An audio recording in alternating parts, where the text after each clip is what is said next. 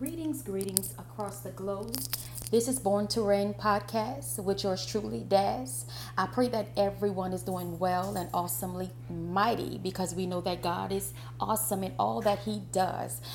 Tonight we got something this day, something a little different. We're going to tune into a teaching from Apostle Vernon Jiles. Bless the Lord for the word that He will give, and we're just going to yield ourselves to what He will speak through the Lord and through Holy Spirit tonight. May the Lord bless you and may the Lord keep you. Just came in and impacted my work on a level that has simply been amazing. There's a couple of names I have for him. Recently, I've discovered that he is, in fact, my hitter. Amen. He is such a great covering, such a great lover, and such a delightful friend. And I truly enjoy the ministry of this man of God. He is by far one of my favorite, amen, apostles in the kingdom. And I'm very honored to not only behold who he is as a covering, but who he is as a prophet, as an apostle of the Lord. I get to receive of his manna before anyone else. He's just spectacular in all that he does. And I do appreciate how the Father considered me and considered him and decided they are in fact suitable. And the Lord set us for one another, and he set such vision upon us, and it has been pleasing to the decision of the Father to bring two hearts that were in separate states together, and now he has developed what we call love. Amen. So I want to some and introduce to others the wonderful, loving husband who goes by the name and title Apostle Vernon L. Jiles. Jr. He has a unique anointing, and it is very authentic, but it will shift your entire life. Let us receive him as he comes. Apostle, are you there? Amen. Can you hear me? Amen. Blessings to you, beloved. Yes, sir. Amen. I appreciate that, baby. Great introduction. Amen. Amen. God is good. Yeah, praise God. Amen. Blessings to you all. I thank God for just being on the call with you all. This is such a dynamic call. If you've never been on, you're going to be in for a treat. There's so many dynamic and powerful women of God that is a part of the call that God uses greatly to minister to your needs, to minister to your heart, and see the intricate and the private places in your heart that needs to be tended to that maybe others do not see.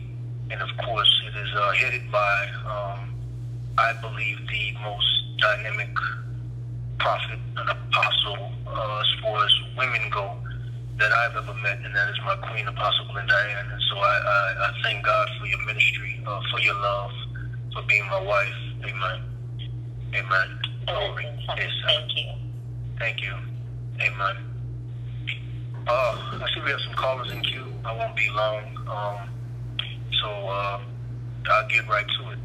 Saints of God. Amen. My ministry, for the most part, is called R&D. It stands for Research and Development. Now, that may sound familiar to you because most businesses, organizations, what's classified as a research and development, which is basically designed to research truths, to develop into certain things as far as even technology-wise, where they can improve their company, their organization. Unfortunately, with the body of Christ and in the kingdom of God, you don't see that. And so that's what my ministry is designed to do, to research historical truths that maybe we have missed, but also to develop into the new aspects and dimensions of where God ultimately wants us to go as a people. Many would say that the revelations that I get and the wisdom that I give, that I am ahead of my time, but I find out that I am right on time. And I'm right on time in God's eyes, because the truth is that we as man are behind time, is the truth, saints of God. That we are behind time. And as apostles and prophets, God has called us and commissioned us to redeem the time, to speed it up to the place where we need to be, And so one of the things I want to speak on that I believe is necessary to get us to that place is truth. Because the Father desires to cause us to experience a liberality in Him that many times we do not experience because of religion, because of false teachings, false doctrines. And so I want to speak on the time that's been allocated to me about the spirit of truth. You have to forgive me because I'm a little bit in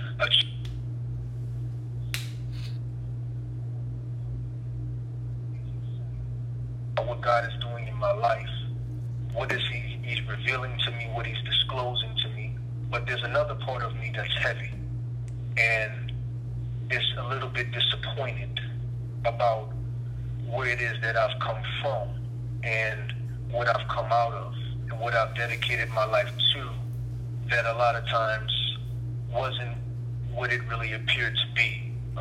The way I would classify it is that I remember when I was in the streets, many of my partners, and our thing was females. We loved to holler at females. That was the thing. We did the marijuana thing. We did the alcohol thing, going to clubs and all that. But females was our main focus. And so a lot of my partners would be classified as a player. They would have a girlfriend, but they would play around on their girlfriend with other women. Because the whole point of the player is to be able to play around without getting caught, without the individual you're playing around on actually realizing that there's games being played around on them. I was different, though. I wasn't the type that was the player. I was what you would classify as a gamer. A gamer is different than a player, because a gamer is the type of individual that runs game on a female to the point where they can just get the female to accept how the game is going to be played. I would lay out the terms and conditions, what I wanted, and I just would persuade them to basically accept what it is that I wanted. With the player, because the whole thing was to play around without knowing that a game is being played, a lot of my partners would use a different name. They would act a different way, use a different identity. But with me, the gamer, I didn't do any of that, because I wanted to be my authentic self, use my own name, because I felt like if by doing that, that would show forth that my game was that much stronger, by me being my authentic self and being able to convince them of what it is that I wanted.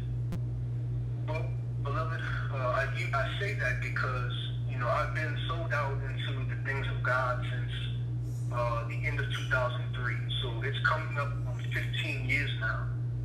And what's been unfortunate is that the reason why I'm in that place of disappointment is because I've seen much of the spirit of the player in Christianity, in the church, in the body of Christ, and not really the spirit of the gamer that speaks of authenticity, that speaks of being able to see what are really the terms and conditions, so therefore we can make an informed decision, think about it, beloved.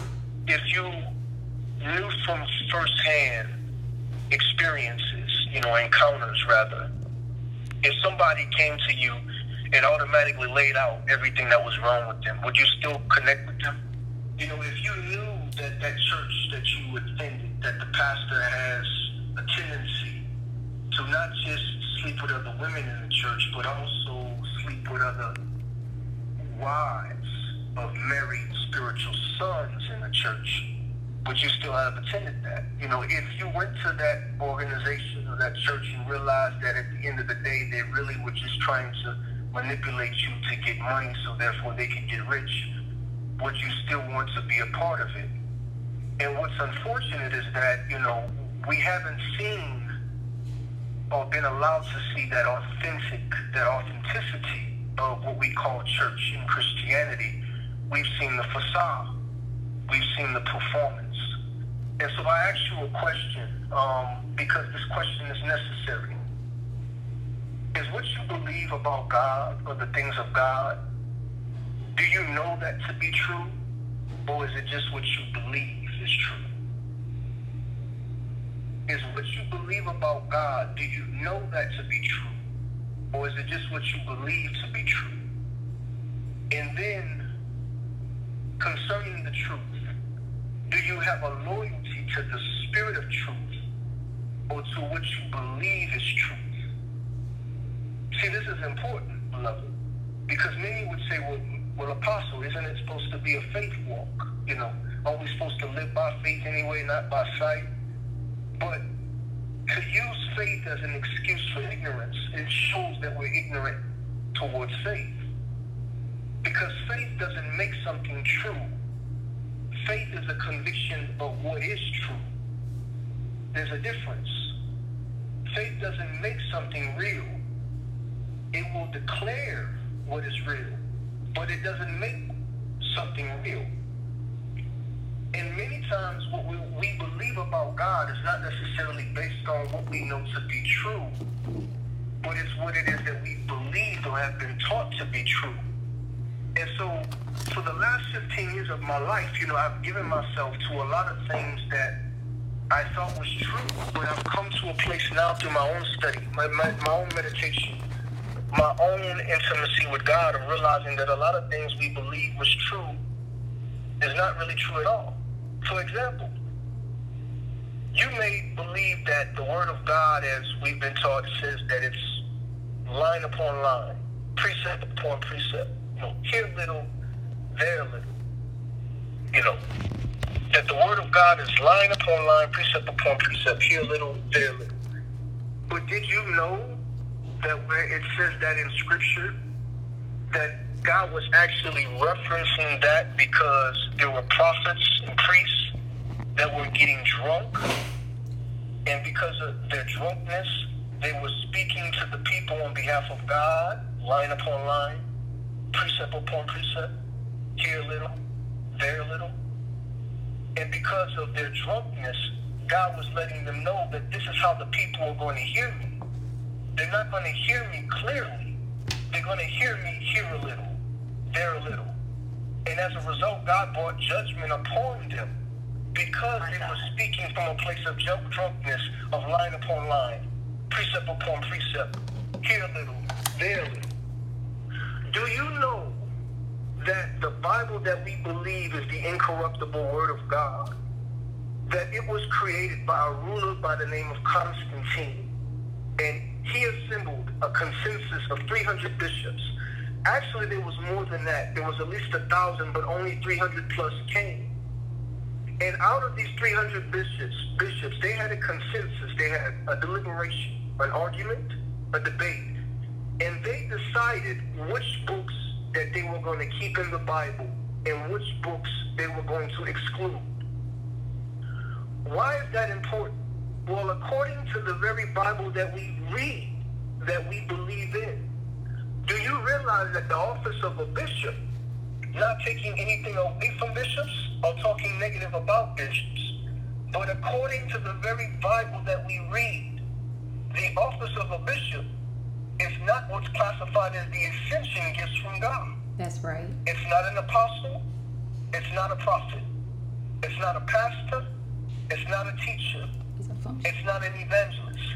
You see, those offices that I just named are things that you are born with. It's based on your identity that God has given you because of the purpose that you have in life. But according to Scripture, the office of a bishop says it's a desire. Scripture says if you desire to be in the office of bishop, then there's certain qualifications you must meet in order to be a bishop.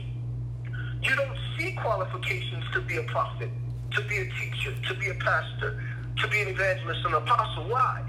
Because it's what you're born with. It's part of your DNA.